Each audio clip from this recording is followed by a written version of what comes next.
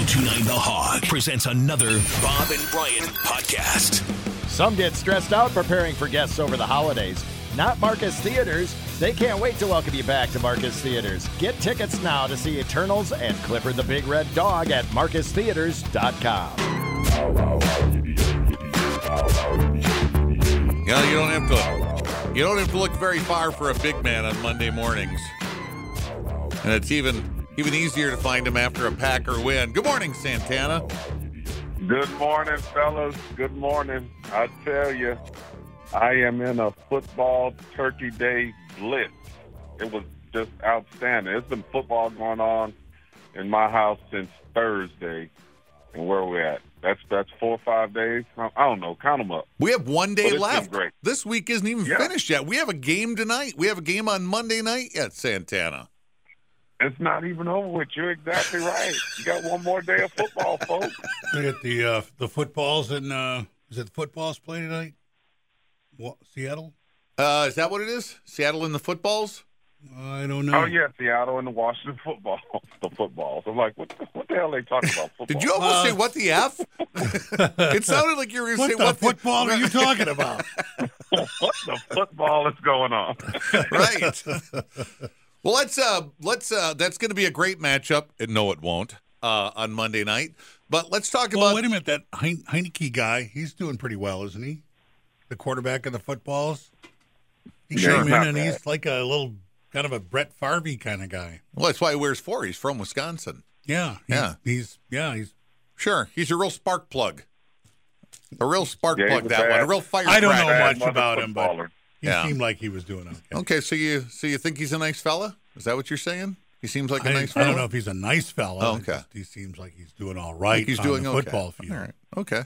Because that's supposed to be Fitzmagic's job, but he got hurt right away this year. But yeah, the kid's doing a pretty good job. He is. All right, that's another one of your teams. So we're covering all your teams here. We'll get to all of them. We'll get to Tampa later. Let's talk about the one that you spent the majority of your career with, the Packers, who looked. Did they look good yesterday, or did the Rams? Do the Rams look like they're stuck in the mud, kind of? Well, the Packers look good. The Rams are still in a fix-it position because they lost one of their top wide receivers, Robert Woods, to an ACL about 2 weeks ago. But that being said, everybody's picking the Rams to be there at the end. And I think, the Packers have served notice with the likes of the Rams and beating Phoenix on the road and doing the things, being in the game with Kansas City, that they are one of the elite teams in the NFL to be reckoned with this year. So I think the title after yesterday's game would definitely be enough because the Packers have enough. Now, you guys, your Packers played the Rams at Lambeau. I looked it up. 1997, beat them 17-7. They were the St. Louis Rams at the time. Okay. Got any takeaways or memories of that game? No, I don't even remember. I was trying to remember the game. Yeah. I was trying to remember who the starting quarterback and running back was when you say that. Had to be Warner, right? 97. 97? Oh. 97. No, it's too. 99. St. Louis got real good. Yeah. So was it Kurt Warner in 97? No. Seems like that would have been like a Jim Everett time or something like that. Maybe. I don't know. 97. Right. St. Louis. My Ram history isn't that good. And it was even like the same team, a team from Los Angeles or a team from St. Louis. They're wearing the same uniform, but really, it's got to be a different vibe going on between those two things. Yeah, really not the same. Really not the same. I mean, but when you look at what Green Bay is doing right now, I'm looking at the offensive line, for instance, and they've got 3 guys out, and they're going against 2 of the 4 defensive linemen yesterday have been NFL Defensive Players of the Year. So I'm looking at that game like, oh, my goodness, what are we going to do? And the offensive line played well, And let me say this, too. I've been on the bandwagon of bashing our current GM, and I didn't understand why we needed a guy by the name of Dylan. The draft pick, it has panned out to show me and prove everybody else that a lot of times Dillon is getting hit maybe at the line of scrimmage or no more than 1 yard, on the other side of the line of scrimmage, and he's dragging people 6-7 yards, and all of a sudden that turns something that might be 2nd and 10 into a 3rd and 1 situation or into a 2nd and 2 situation. And he's doing a lot of that by himself. And just what that does for an offensive scheme is amazing. So, we got to give credit where credit is due. That was an awesome pickup. But 2 years ago when that draft pick happened, I'm like, why? What for? Because we got 2 quality running backs. Well, yeah, and one of them's in Detroit now, and the other's hurt. And we had Jones yesterday. He played. Jones was on the played field a little bit yesterday. Yeah. He was suited up. He was up he there. hurt the last But couple of the weeks? bulk of the work Hurt went for to 1 Dillon week. yesterday, and we were okay. We were all better for it. Yeah. But when they wanted to eat up time, when they had the lead and they just wanted to buzz through some time, they handed it to him over and over again, and it worked out well. It worked out very well. Hey, as a defensive lineman, what sort of chatter is going on in the defensive huddle when a guy like Dillon is falling forward, even when you hit him at the line or maybe even behind the line, and he still falls forward for 3 or 4 yards? That's got to be really frustrating for you guys, right? For somebody who does what you did for a living? Yeah, it definitely is. You kind of talk about squeezing the holes and the gaps and making sure that you don't expect one guy to make the tackle. A quality running back like that, you've got to gang tackle him. So it kind of reminds me a lot of an Eddie George or a Corey Dillon. Not the Corey Dillon that was at New England that everybody knows about, but the Corey Dillon early in his career that was at the Cincinnati Bengals that you just couldn't tackle with one person, So you definitely talk about, hey, let's make sure we rally to the ball and help each other out because he's a big guy running downhill. Okay, so that's how you bring him down. You gotta get to him. Everybody has to get to him. How would you tackle him if it's you? You're the first guy there. You're not going high. No. I'm going to grab him and yell for help. Help! I got him. Help! Someone else finish him off. I got a leg. Maybe I don't got him. I got him. Help.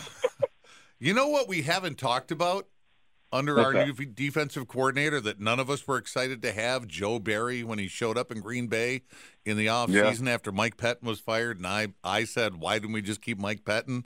Why did we get Joe Barry? We're not talking about, remember how we couldn't tackle? It's like how we can't tackle. True. We can't tackle. We haven't talked about our defense not tackling, I don't think, maybe since week 1 when they lost. Right. But that just hit That's true. That just hit me a couple days ago. They tackle. These MRFers tackle.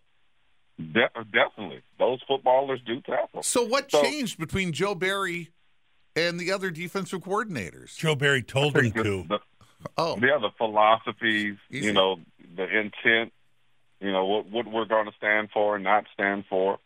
And everything I see defensively is fixable, meaning that, we're making plays defensively. We are getting gashed from time to time, but those are young mistakes. Like I look at both touchdowns yesterday that the Rams were able to score, and those were young communication mistakes or a young guy in Goodman trying to make another play instead of, playing a guy by the name of Odell Beckham and not looking back at the quarterback. So, they're fixable. And, with that being said, we still got 2-3 guys out in the secondary that when they come back later in the year, it's just going to make us that much better. How good is Kenny Clark playing right now? I think he's playing the best of his career. There's not enough press going towards Kenny, but when I watch him playing, he's the most dominant guy up front by all means. And I'm not just talking about in the pass rush. See, a lot of times we get enamored by who's rushing the passer in the front seven, but I'm talking about the run game, controlling the line of scrimmage, as well as putting pressure on the passer. I can't imagine how exhausting it must be to be double-teamed on every play. Like, by the end of the game, how tired you must be. Yeah, right? I mean, his ass just has to be worn out. Exactly. But his job is to take up bodies to make it easier for somebody else to make a play, right? Take up bodies and allow the linebackers and the guys around him to flow and be able to make plays. You're exactly right. Is he being called a nose guard? I don't even know if we have that anymore. Do we use that term nose guard in football anymore? I think we use it, but there are not many of them. There are not many grave diggers left out there. Right. Because it's like, I was thinking Kenny Clark should have a sandwich like Gilbert did. He's got a bar. Does he? Clark bar. Clark bar. If That Kenny doesn't had really a sandwich, it'd be a tuna on rye or something like that. It wouldn't be like well, Gilbert full was of grease and butter and cheddar cheese. It'd be a tuna and tomato. And good for you, probably. The best thing about Kenny Clark is he's getting the job done. I mean, he is occupying bodies. He's getting into the backfield. He's being disruptive. And he hasn't choked one offensive lineman yet this year that I've seen. What was that? Did you see Aaron Donald with his hand on the throat of our center yesterday? Why wasn't that a flag? Why wasn't that a flag? Evidently, the official didn't see it. The official was breaking it up. Other things. The official was standing there, hey, break it up, break it up. He should have been throwing his flag and then going break it up, right?